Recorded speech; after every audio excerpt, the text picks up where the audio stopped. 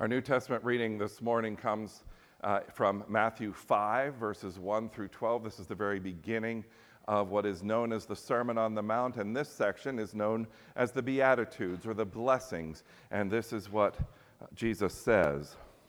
When Jesus saw the crowds, he went up on a mountainside and sat down. His disciples came to him, and he began to teach them. He said, "Blessed are the poor in spirit, for theirs is the kingdom of heaven. Blessed are those who mourn, for they will be comforted. Blessed are the meek, for they will inherit the earth. Blessed are those who hunger and thirst for righteousness, for they will be filled. Blessed are the merciful, for they will be shown mercy. Blessed are the pure in heart, for they will see God. Blessed are the peacemakers, for they will be called children of God. Blessed are those who are persecuted because of righteousness, for theirs is the kingdom of heaven. Blessed are you when people insult you, persecute you, and falsely say all kinds of evil against you because of me. Rejoice and be glad, because great is your reward in heaven, for in the same way they persecuted the prophets who were before you." So because these are the Beatitudes, or the blessings, I've entitled the sermon Blessed. But as I went through the week and studied the passage more and more, I put a question mark at the end of that word. Because we wonder, when we look at what blessing is, we think of blessing as making our lives easier, making our lives better, making things be what we want them to be. And in this passage, we find that those who have things that are not the way they wish they would be, those who mourn, those who are persecuted, are the ones that Jesus says are blessed. We have to figure out, what does he mean by this? And one of the struggles of dealing with the Beatitudes, and all the commentators talk about it, is to figure out what they are. What is Jesus doing here? Is he giving us a prescription for how we are supposed to behave? So he says, if you want to be blessed, start mourning. If you want to be blessed, start being persecuted. And they all say, at least the ones who know Greek, they all say these words are not telling you what to do. They are telling you what God has done, what God will do, and what God is doing. God is blessing. God is blessing those who are poor in spirit. God is blessing those who are meek.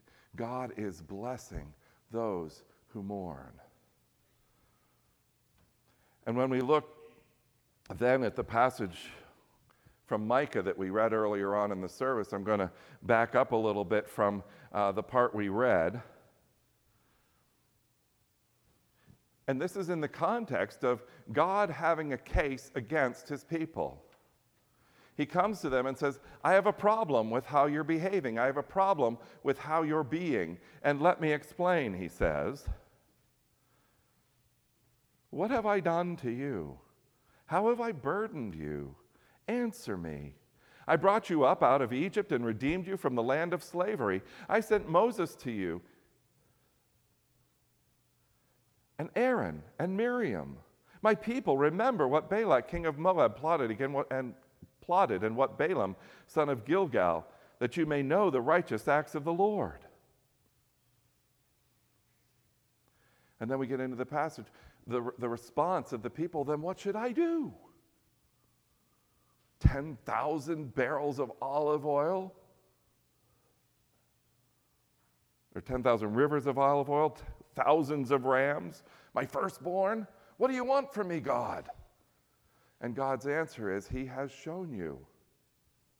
He has shown you what is good and what the Lord requires of you. But to do justly, to love mercy, and to walk humbly with your God. And there's a similar theme here in this Matthew passage, that our walk with God is not primarily, firstly, about ourselves. It is about God and about God's mercy and about God's grace. That is why in the Micah passage it tells us all that God has done for them, and then calls upon them to respond, not with acts of great religious fervor, but with gratitude, humility, and service. Because the human heart has a problem. Humanity has a problem. I have a problem, and you have a problem. And that problem is we want to justify ourselves. We want to prove that we are worthy. And this gospel that Jesus Christ brings, even in the Old Testament, even to the people of Israel, God's help and God's provision and God's grace is available even before we earn it. Because we can never earn it. So Jesus is saying, blessed are those who don't have strength. Blessed are the meek. Blessed are the poor in heart. Blessed are those who mourn. Blessed are those who hunger and thirst for righteousness. And if you are hungry, if you are thirsty, what do you have? You have something missing. You have a lacking. You have something that needs to be filled. So what Jesus is saying when he says, blessed are those who hunger and thirst for righteousness, is he is saying, blessed are those who don't have it, but who know that they need it. And the way we get it is not by striving, but by receiving. This is the word that Micah has for us. This is the word that Matthew has for us, that Jesus gives to Matthew. Many commentators say that the Beatitudes and the Sermon on the Mount are supposed to remind us of a previous time, the time when Moses went up onto the mountain and Moses received the law. What this is saying to us is that Jesus is giving us, I'm going to see if I can do something here. Jesus is giving us a new law, a new way of being, a law that tells us how we are to respond to God. When Jesus was asked about this, what is the law? How do you sum up the law? This is what he said. The most important one, answered Jesus, is this. Hear, O Israel. The Lord our God, the Lord is one. Love the Lord your God with all your heart and with all your soul and with all your mind and with all your strength. The second is this, love your neighbor as yourself. There is no commandment greater than these. That greatest commandment, does it judge first our actions? No. It judges first the attitudes of our heart and calls us to love. It calls us to love the Lord our God. And this love is a responsive love. As it says elsewhere in Scripture, we love God because he first loved us. It is because of God's love that we are able to love God. It's because of God's love that we respond in love to God. And if our response is to try to earn our salvation, to try to earn God's favor, we're not understanding God's love, because God's love comes first. And then as we receive God's love and it fills us, it is only natural that that overflow to those around us. And this new law that Jesus gives is to say first, blessed are those who are weak. And there's a long list of blessings here. But I don't think he meant for them to include every weakness. I think what he's trying to help us to see is that we are weak and to embrace the fact that we are weak. And it's only when we embrace the fact that we are weak that we are able to receive. Because if we continue to strive, continue to believe that we're strong enough, that we're good enough, that we can make this happen, we will continue to hold God at arm's length saying, wait a minute, let me do it, let me do it. I need to please you. And God says, you cannot, but I bless you. I bless you. I say to you, I love you. Not because of what you've done or because of what you could possibly maybe do sometime, but because I love you. It starts with God.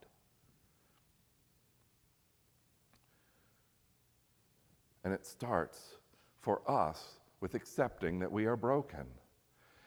Anne Lamott says failure is a gift.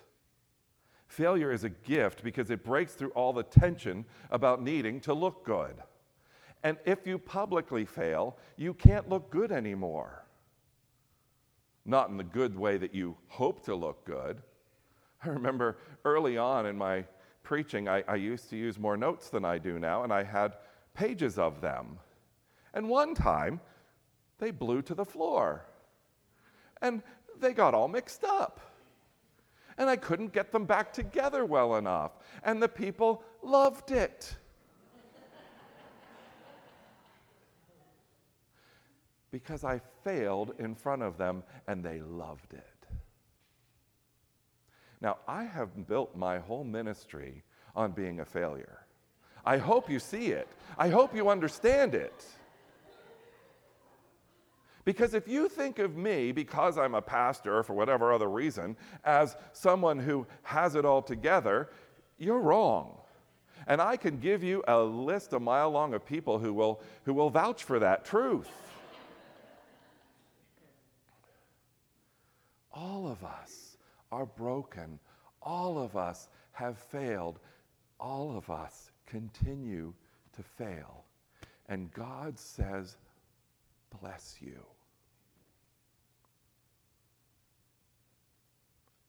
God says, I bless you.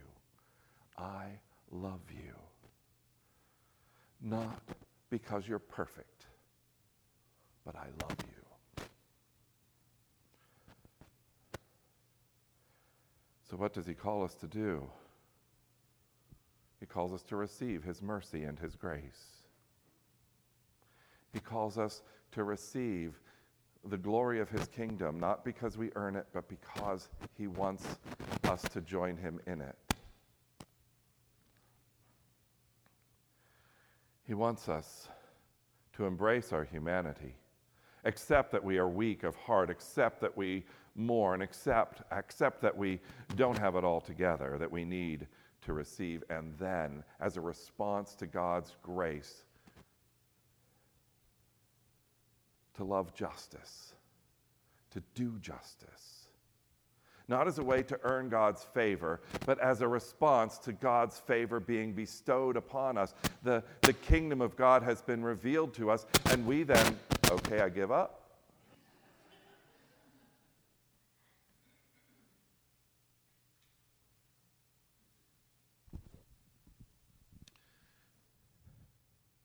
Because the kingdom of God has been given to us, because we have been included in this wonderful, wonderful good news of an existence that is without pain, without hurt, without fault, where justice flows.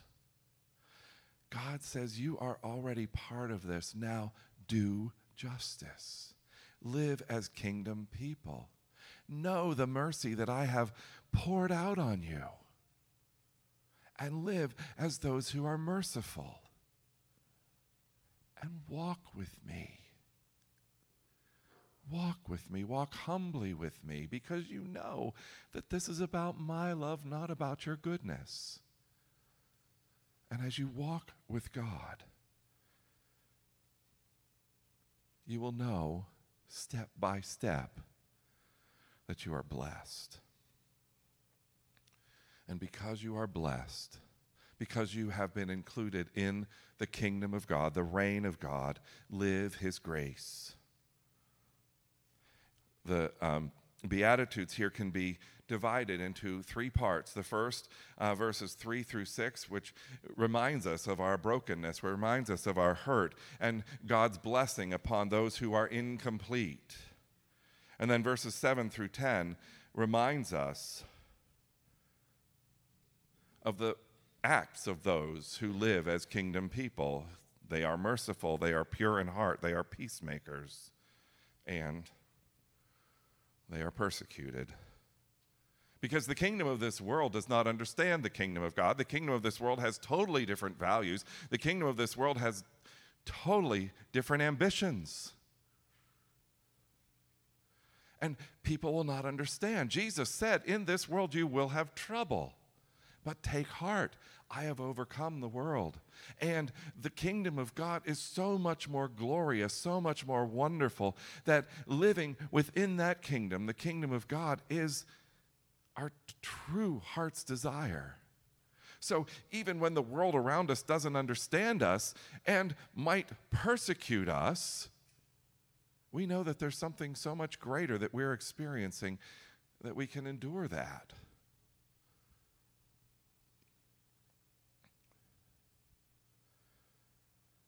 Henry Nouwen said, compassion grows with the inner recognition that your neighbor shares your humanity with you.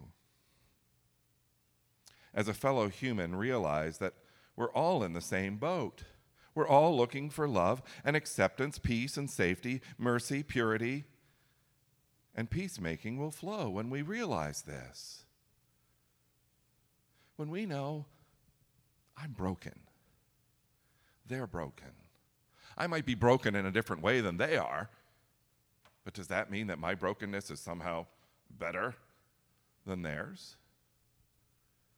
Every single human being bears the image of God. Every single human being was created with a desire to be loved and accepted, with a desire for God's blessing. And you and I are called to be agents of the kingdom of God, to be the ones who give them that blessing. Right now, turn to the person beside you and say, you are blessed. Oh, you already did the second one. You turned both ways. That's good. I don't have to direct you in that one.